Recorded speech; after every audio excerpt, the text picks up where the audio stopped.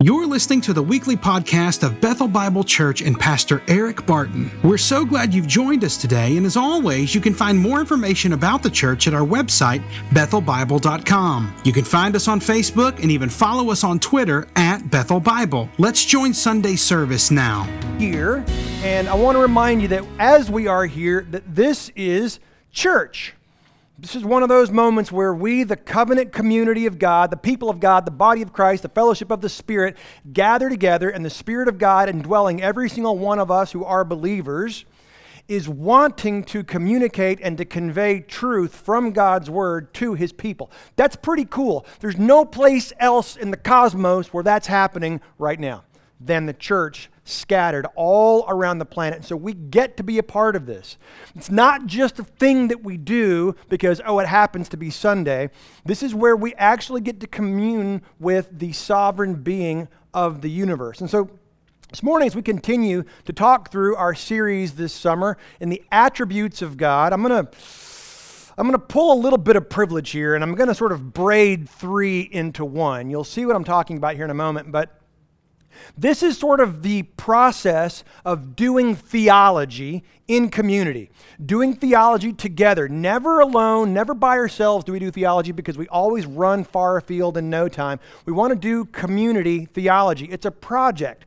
And the more time I spend with people, the more time I realize, man, everybody's got this convoluted, complicated story. Everybody's got a story. And what's interesting to me is a lot of times what people say is their story isn't really their story. They think it's their story and they'll claim and they'll declare, this is my story, this is what I'm all about, this is what I believe. But then you start observing how they actually live their lives and you say, you said this, but you're actually doing all of this. Well, yeah, but, and then there's a whole lot of navel gazing.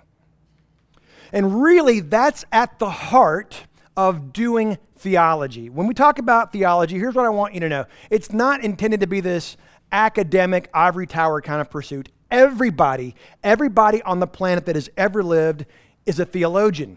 That's because everybody thinks something about God. Everybody. Your atheist neighbor, your atheist brother-in-law, your agnostic cousin, your whacked out whatever workmate, devout Buddhists, devout evangelical Christians, Muslims, Hindus, whatever. Everybody thinks something about God. Thinking that there's not one is still a theological position. Everybody is a theologian. And since we, who all think something about God, are all fallen and finite beings, that means that every single person thinks something wrong about God. Isn't that comforting? We're just going to pray and pass the plate. No. We're going to do some more. Every human being, me first, thinks something incorrect, incomplete, insufficient, or in error about our God. Now, that's interesting. That means that all of us have the opportunity to grow because every single person, we can't help this, we all behave exactly according to our belief. You may not think that you do. But every single one of us actually behaves exactly congruent with our belief. And so what is our story? What do we truly believe, not just what we claim to believe? All of us has a real life narrative that this is how we think life works out. And so we do a bunch of things. Maybe for some of you, it's, hey, listen, God's great and He's big and He's awesome and I stay out of His way, He'll stay out of mine, and I do some good stuff every now and then and He'll throw me some blessings and life will work out fine in the end. That's your story. That, by the way, is called deism, and it's distinctly not biblical. Or I'm just going to do my part, the hard, technical, difficult bits, and every now and then God's going to sort of just intervene and give me a boost or a nudge, like a genie. It's a great American idea about God. It's just that it's distinctly unbiblical. So what is your story really? What do we actually believe? Because that's how I can watch your life or mine and go, I can tell you what you believe by virtue of what you behave. What you believe dictates how you believe dictates your behavior. Sorry about that. So this leads us back to our series in the attributes of God, where we get to all of us have a little bit of refinement and polishing on what we believe about God. What we're going to come to see, I hope, through this morning's passage is a very simple, big idea that I suspect nobody's going to push back on, and yet it has profound implications for all of us. The big idea simply goes like this: God can do whatever he wants. But let me rephrase it with a little bit of an emphasis on a different syllable. God can do whatever he wants.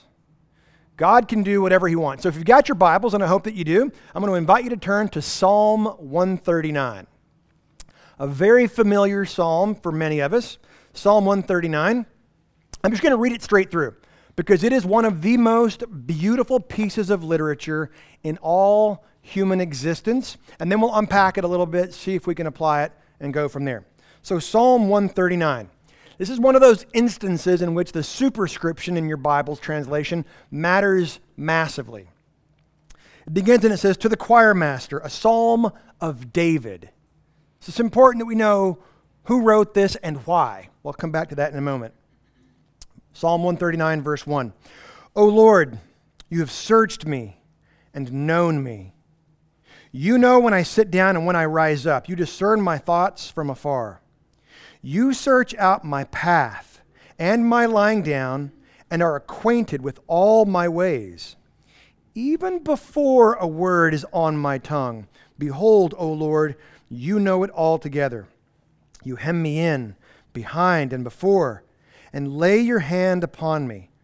Such knowledge is too wonderful for me. It is high. I cannot attain it. Where shall I go from your spirit?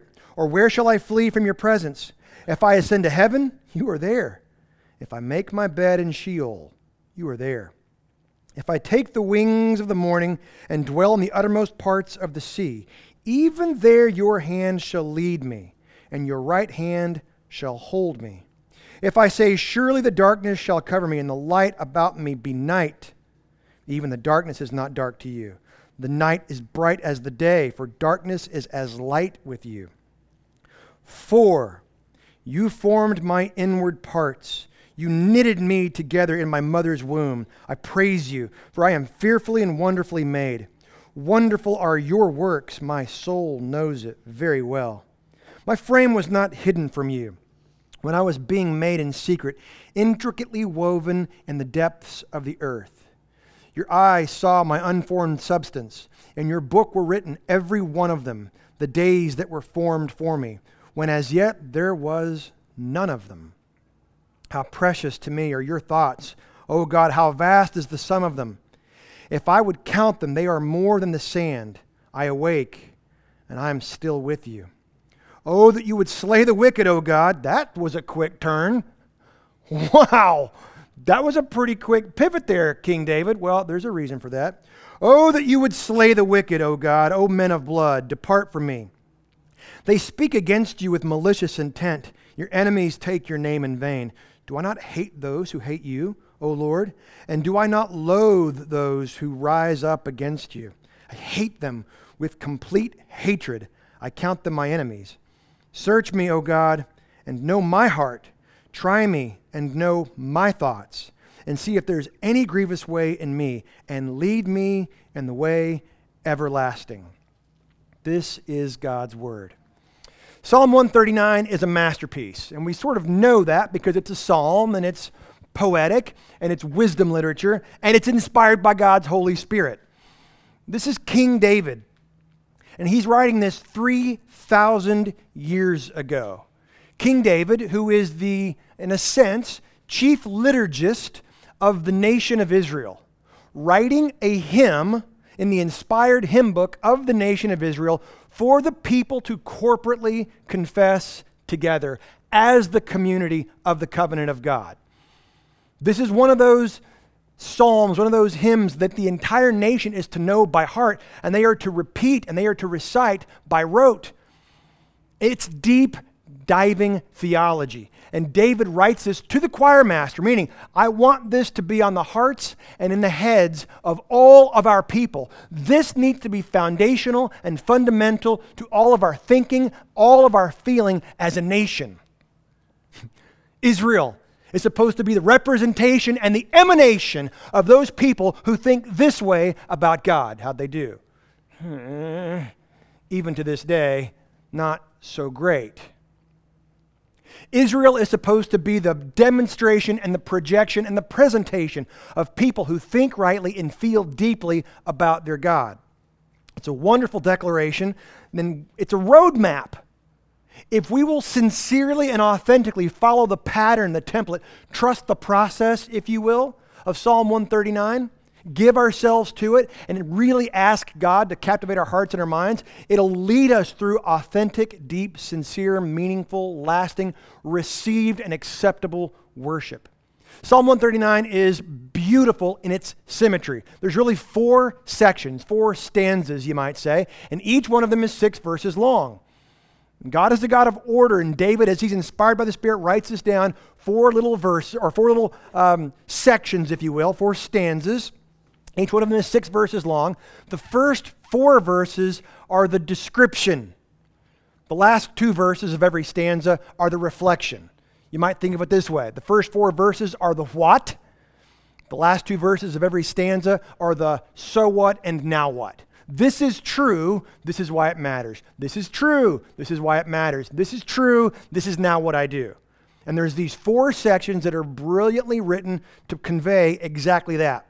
And these 4 stanzas of Psalm 139, these 24 verses broken up, really are going to deal with 3 attributes of God. I'm cheating, I'm rolling them all into one. The first 6 verses deal with God's omniscience, that God knows everything. He knows all things. There is nothing that he doesn't know in the created world, meaning spiritual and physical. He knows all things that are real. He knows all things that are potential. We get that from the first 6 verses. We'll unpack that here in just a moment. The second 6 verses have to do with God's omnipresence. It's not that God is everywhere. That's not really it. It's that there is nothing anywhere at any time that is not in God's presence. That's omnipresence. Spiritually, physically, there is nothing that is not in God's presence. The third 6 verses, verses 13 to 18, deal with God's omnipotence. This is our big idea for the morning. They're going to roll these things in. God can do whatever he wants. That is omnipotence. The sin of every human heart, incidentally, is that we want to be able to do whatever we want whenever we want. The problem is, A, we can't, and B, we're not strong enough, and C, we're not good. And so that creates all sorts of problems and frustrations if that's the story that we believe we are entitled to. The last 6 verses deal with David's response as worship to these truths. These 3 verses dealing with omniscience, omnipresence, omnipotence, and then David's response to it. So we're going to unpack this here just a little bit, beginning again in Psalm 139, verse 1. David says, "O Lord, you have searched me and known me." The word search there is like this idea of mining, that the Lord God has mined the heart, mind, and soul of David. He has sought him out. You have searched me and you have known me. The word is yada. It's this intimate, experiential familiarity. God doesn't know about people. He knows them in and out at the molecular level. God knows all things. You know when I sit down and when I rise up. You discern my thoughts from afar. And the word afar there doesn't have to do with distance. It has to do with time. You know my thoughts even before I think them. I might think I'm having noble thoughts, but you know the motivation under the thought. Here's the thing, but you know the thing under the thing under the thing. Ugh. Now that seems to be a bit invasive and intrusive, no? If there is a sovereign being who knows not only what I'm saying, not only what I'm doing, that's enough, but why I'm doing and saying, the thoughts and the motives beneath what I'm saying and doing and thinking and feeling. Ooh, he knows all of it. Verse 3, you search out my path and my lying down and are acquainted with all my ways. There's nothing about me that you don't know. Now, if that's true, that's going to begin to feel a little bit confining. And so David's going to react that way here in just a moment. Verse 4, even before a word is on my tongue, behold, O Lord, you know it altogether. So here we see that God has the knowledge of all things, not just real, but all things potential. Before I even say it, you know what I'm going to say. Sometimes I feel like my wife has that kind of deal with me, but not exactly at this level, pretty close. Verse 5, you hem me in behind and before. Again, this has to do with time. There is nothing that I do that you have not already foreseen and been aware of. And you lay your hand upon me. It's not an oppressive, suffocating kind of a thing. It is a mother hen with her chick kind of an idea. Such knowledge is too wonderful. The word there is Pele. In Isaiah 9, we hear that he is called Wonderful Counselor. Pele. In the book of Judges, when Manoah, the father of Samson, encounters the angel of the Lord, he says, you are too Pele. That is your name. And here David says, a being like that is too wonderful. It is beyond my comprehension. If I will allow my head and my heart to go there and to think through what this means about who you are and what you're like, it's too much. I began to and just blow straight out. That's the New Eric translation. Such knowledge is too wonderful for me. It is high. I cannot attain it. I can't begin to wrap my mind around what it means that there is such a being who knows this much. If there is such a being that knows so much, then what? I got to get away. I got to go someplace where he can't see what's going on. I got to, surely there's some dark corner where I can be where he won't know. You would never say that out loud. It's just, we call that weekends. That was a joke, Scott Gale, relax. Where shall I go from your spirit? Or where shall I flee from your presence? If there is an all-knowing God like this, maybe there's some sort of electromagnetic barrier where you can't see what I'm thinking. No. Because he is omnipresent. There is nothing nowhere at any time, material or physical, that is not in the presence of God. Incidentally, we're going to find out that even includes hell. Perhaps you've heard it said that hell is the place where God is not. Untrue, not a biblical notion. Unfortunately, God is the sovereign of hell. It's not the devil. Hell was prepared for the devil and his minions, and God is sovereign even there. There is no place that is outside of his presence. Where shall I go from your spirit, or where shall I flee from your presence? Rhetorical question, nowhere. Verse 8, if I ascend to heaven, you are there. If I go up, you're there. If I make my bed in Sheol, the grave, death, you are there. I don't cease to exist. There is consciousness, and there you would be as well. If I take the wings of the morning and dwell in the uttermost parts of the sea, the idea there is if I go up or down, you're there. If I go east or west, you're there. I can travel all around this world, David says, and there you would be also.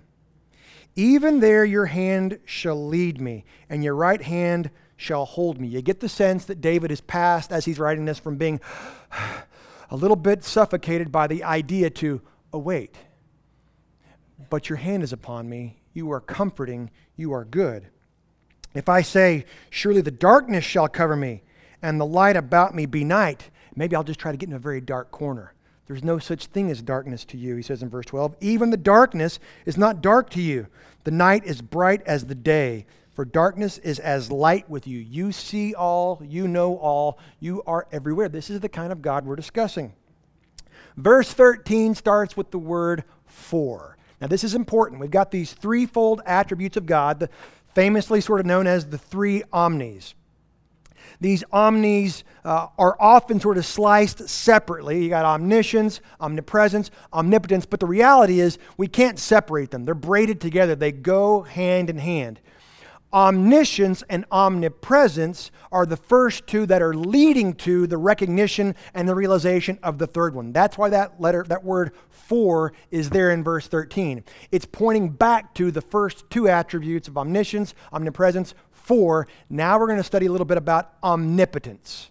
This is important for us to understand. Webster's dictionary defines omnipotence as able in every respect and for every work, unlimited in ability, all-powerful, almighty. We might theologically define omnipotence like this. God is able to accomplish all things possible and actual, but he is not able to do things inconsistent with his character. So, can God do all things? Yes and no. God cannot lie. God cannot deny himself. God cannot suddenly say, I'm a bunny. He's not going to ever become a bunny, ever. because that would make him not God, and he can't not be God. He can't ungod himself. So is he all-powerful? Yes. Can he do everything? Yes, except that which is against who he is. So the age-old philosopher's question sitting in first-year university, the professor sits back smugly, can God make a rock so big that he can't lift it? And all the students whir and they churn. They go, oh, that professor is so smart. Flawed question. Of course, God cannot deny his own essence and nature. No, he can't raise a rock so large that he can't lift. It's a flawed question. He cannot deny himself. But Scripture, from the table of contents all the way through to the maps, wants us to understand that God is all-powerful, that he has all potential. In the book of Job, chapter 42, Job, the oldest piece of human literature we think we have, Job is some 4,000 years old. In the book of Job, chapter 42, after Job has suffered and suffered and suffered, and his friends have come by to try to help him out and give him some information, give him some counsel, all of which was bad, by the way. Finally, Job says, you know what? You got a point here. I'm suffering unfairly. I want God to answer to me. And so God says, oh, you do? And then we get chapters 38 through 42, the God speeches, where God just declares who he is and what he's capable of. Finally, Job responds like this in Job chapter 42, verse 2.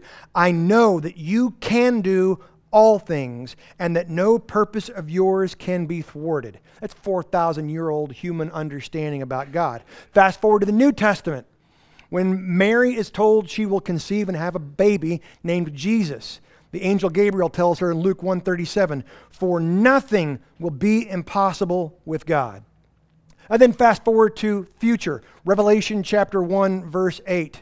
Jesus says of himself, I am the Alpha and the Omega, says the Lord God, who is and who was and who is to come, the Almighty.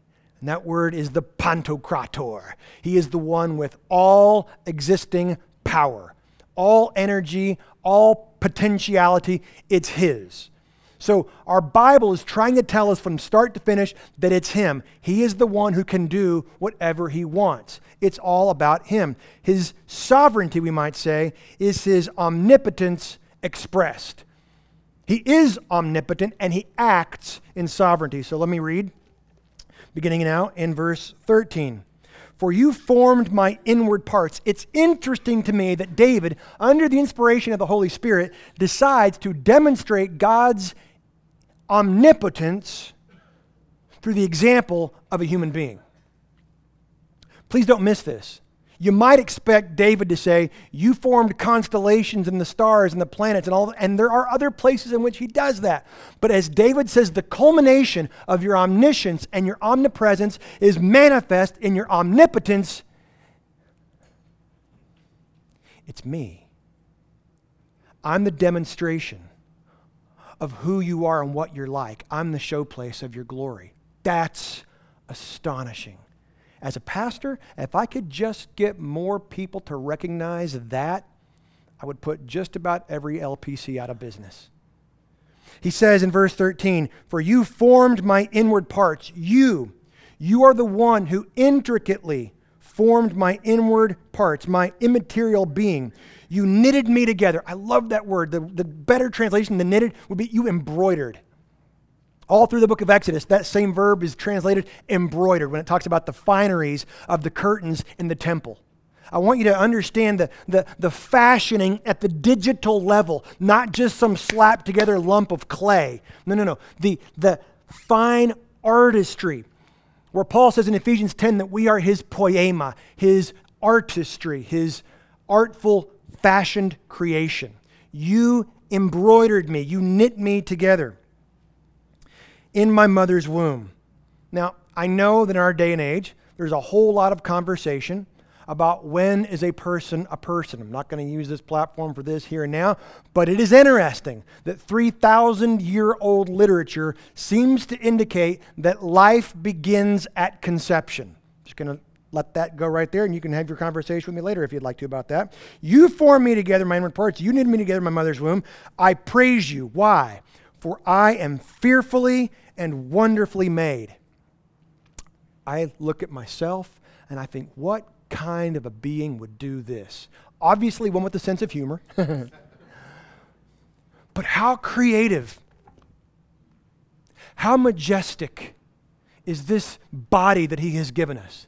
That there are these little holes, millions and millions of them all over our bodies, and blood doesn't just go spurting out all over the time.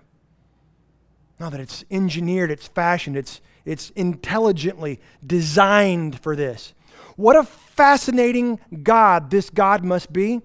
The fact that we can taste so many different flavors. You're just paused as you're eating to go, my God, I'm so thankful that I can taste this and discern that there's a different flavor here than the thing that I ate just 4 bites ago. What kind of an imaginative God would come up with that? That's what David's doing. Look at my life. I see and I recognize the imagination, the glory, the splendor, the wonder of God in how I live my life. Now, candidly, most of us don't go through our days that way. What a great, good God that I can see the splendor of clouds and trees and squirrels and enjoy the embrace of a loved one and have feelings for someone who's not even my biological family. What kind of a good God would create that sort of atmosphere? He must be something. So what David is doing is looking at his own life and he's praising God for who and how he has been made. I praise you, for I am fearfully and wonderfully made. Wonderful are your works. My soul knows it very well. David just gets caught up in contemplating what God is, what God has done. My frame, literally my bone, my skeletal system, it was not hidden from you. Then a very strange expression here. When I was being made in secret, intricately woven in the depths of the earth. No, David does not think babies come from the earth's core. That's not what he's saying. In David's day and age, 3,000 years ago, there were 2 very inaccessible areas, under the earth and a woman's womb. Like they didn't have the technology to be able to go tinkering around in there, and so that was just an off-limits, inaccessible place. And so David's using poetic language here to describe the mother's womb. This was an agrarian society. They knew where babies came from. They'd seen animals. They knew what happens. David's not saying, well, I guess babies all just come from that lake of molten iron at the center of the earth. Of course not. It's poetic language here. Verse 16, your eyes saw my unformed substance. Before I was, you knew me. Before I was, you knew me. In your book were written, every one of them, the days that were formed for me. It's not fatalistic. It's not saying that God views us as robots. It's just saying that God exists in the eternal now, and he sees every stage of time all at once. The days that were formed for me, when as yet there was none of them. How precious to me are your thoughts, O God. How vast is the sum of them. David says the highest remark I can make is to begin to think your thoughts after you, to see the world through your eyes, because you have made me for this. I'll never be God, but I can begin to experience your creation as if you would experience it. I can see the world through your eyes. I can smell the world, as it were, through your experience. That's why we read God's word, to think his thoughts after him. Verse 18, if I would count them, they are more than the sand. I awake, and I am still with you. The idea there is, it's like a dream thinking about you. It's a dreamlike thing, but then I awake, and it's better than that, because you are with me, and you love me. Verse 19, oh, that you would slay the wicked. Okay, so that's a pretty abrupt pivot David makes there. Yes, David's awareness of his present contemplation causes him to have a little bit of a side. He sort of breaks fourth wall, you might say. If God is like everything that he's just described, omniscient, omnipresent, and omnipotent, that he can do whatever he wants, then that creates a divide in the human race. There are those who love God, and there are those who reject and refuse him. And David recognizes his own potential for sin and error and failure and falling away. And so he says, I want nothing to do with them, that you would slay them, that you would remove those men of blood. Depart from me. They speak against you with malicious intent. Like, can you believe that there are people that would reject a God like this? Your enemies take your name in vain. They don't appreciate you. They attribute to you things that you do not say. David is offended. Do I not hate those who hate you? Yes, because I'm thinking your thoughts after you now, Lord. And do I not loathe those who rise up against you? I hate them with complete hatred. It's a sweet little King David verse there. But his point is, if God is who I believe that he is, then those who reject them, I do not want to be defiled by them. Verse 23, search me, O God, and know my heart. Try me and know my thoughts. In view of those that are rejectors and refuters of your goodness in your existence, search me out and see if there's anything that is also offensive to you. Verse 24, and see if there are any grievous way in me, and lead me in the way everlasting. David's confession is that God is omniscient, omnipresent, omnipotent, that he can do whatever he wants. So that means something very intensely practical for us. So let me just give 3 quick implications of what that means for us. Number 1 goes like this. A right view of God produces a right view of self. Some of you may say, hey, wait a second, I've heard that one before in another passage. Yup, because that is a very common, consistent biblical theme. A right view of God produces a right view of self. To put that another way, a high theology produces a low anthropology. It produces in us humility, a right estimation of ourselves. A lot of us feel the pressures and the burden and the strains to run our own world. And when we can't do an adequate job, not if, but when we can't do an adequate job, we feel like we've let everybody else down. But the reality is, you're never actually holding anybody else up. So relax. You're not God. There is a God, and you are not him. So this passage and this consideration of God's attributes should lead us to humility. Comprehending God's omnipotence brings the rest of our world into focus. A lot of us are functional deists. We just think that God sort of got the whole thing started and then he stepped away, and if it's to be, it's up to me. But every now and then I just need a little bit of a boost or a nudge from God. That's deism, and it's not biblical. Or that he is the God of the gaps. He just intervenes when things get really bad. But no, he is omnipotent in every single aspect and facet of existence. All of it. God can do whatever he wants. And what we've seen is he wants to be involved at the very minute molecular level. Which brings me to my second point, and this is super important. It goes like this. God is good. God is good. David says this. If all we have is a God of omniscience, a God of omnipresence, and a God of omnipotence, but he's not good, this is the worst news ever. Because if he's ornery and cantankerous, and every now and then just decides to wipe out a few galaxies, that's very bad news for us. But he isn't. All of this is couched in the fact that he is good. By the way, a lot of unbelieving friends and family members that you have, they perceive God that way, that he's probably strong and mighty, but probably not good. If he was really good, why would he be letting all of these bad things happen? Why are there hurricanes? Why are there storms? Why are there shootings? Why are there tornadoes?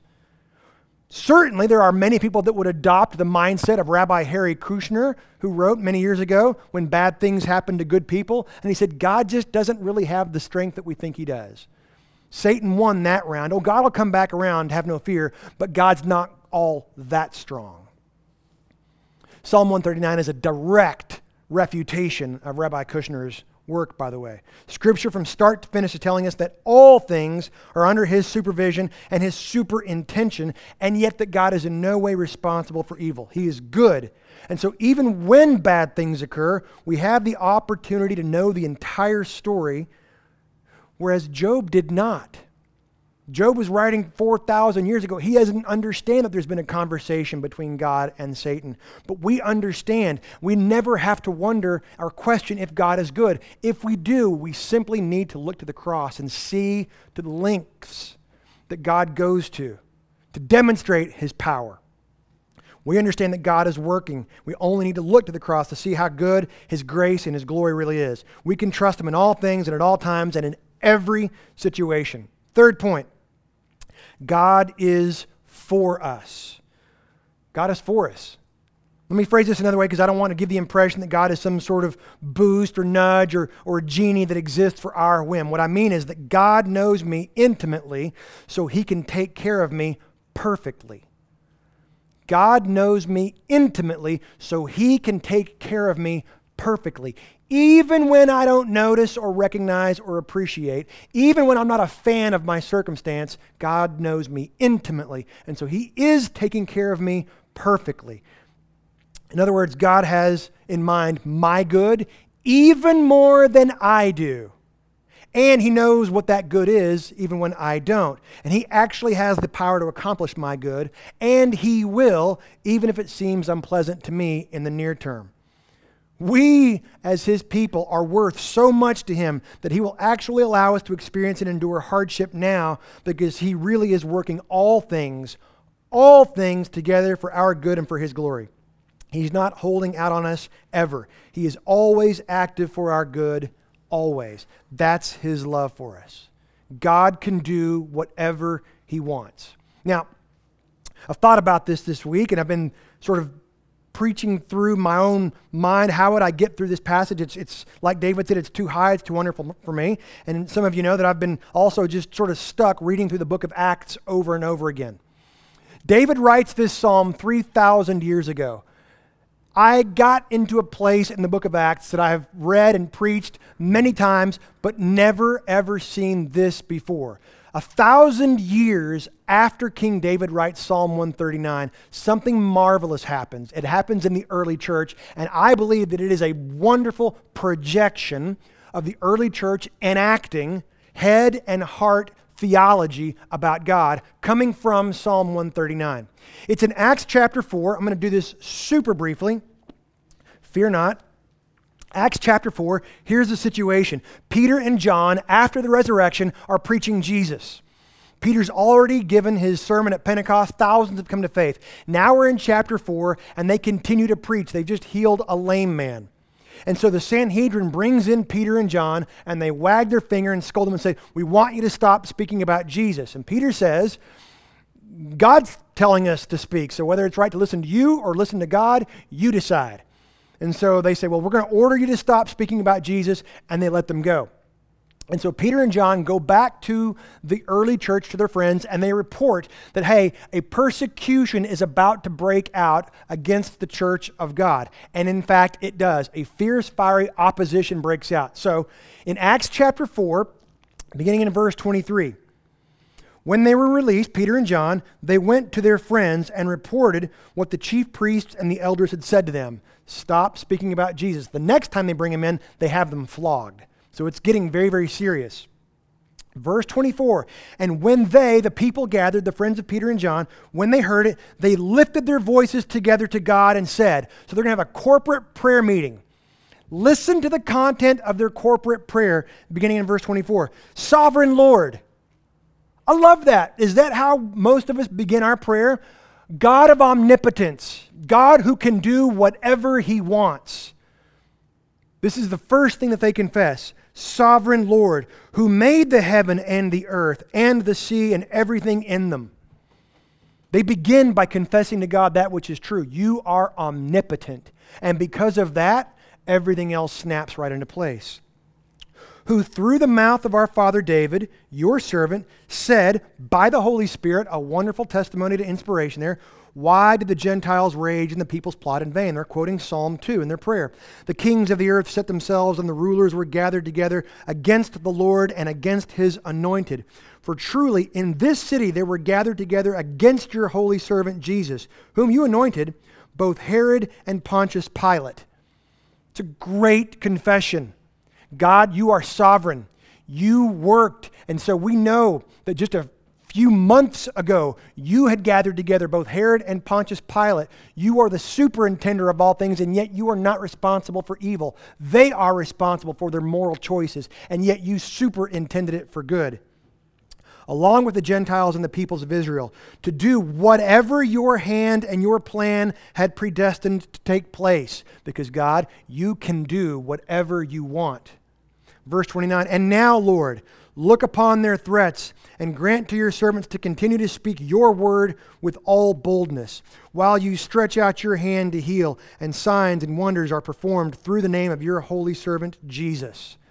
I love how they are confessing corporately and praying the same content as Psalm 139. Apparently, God agrees.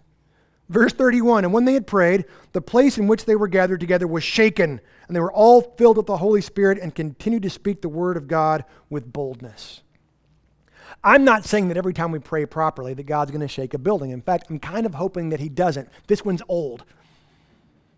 But what I'm saying is there's a wonderful model in New Testament scripture of the early church corporately confessing these truths about God in prayer as a community. That becomes how they think, how they feel. These attributes of God are helping us to implicate our daily belief so that that actually dictates, drives, and determines our behavior. So that our story, our narrative actually begins to line up and is congruent. We're not living in conflict where we claim this but live this, where what we claim and what we do are actually the exact same thing. So maybe some of you are here this morning and you're thinking, well, maybe God can do whatever he wants, but I want to do whatever I want. And I just want you to know from the truth of Scripture, you are dangerously unqualified for that job. And I am as well. And true peace and freedom and relinquishment comes from recognizing that there is a God, that he is good, that he is for us, and he can do whatever he wants. And what he wants is your good, even gooder than you want. This is very good news. Let's pray together. Father, we thank you for how you have revealed yourself to us in the pages of Scripture, and how you have created these, your people, as walking around instances and demonstrations of your glory, of your goodness and your grace. That when we consider our own lives, you've given us the ingredients to comprehend your omniscience, your omnipresence, your omnipotence, that you are for us.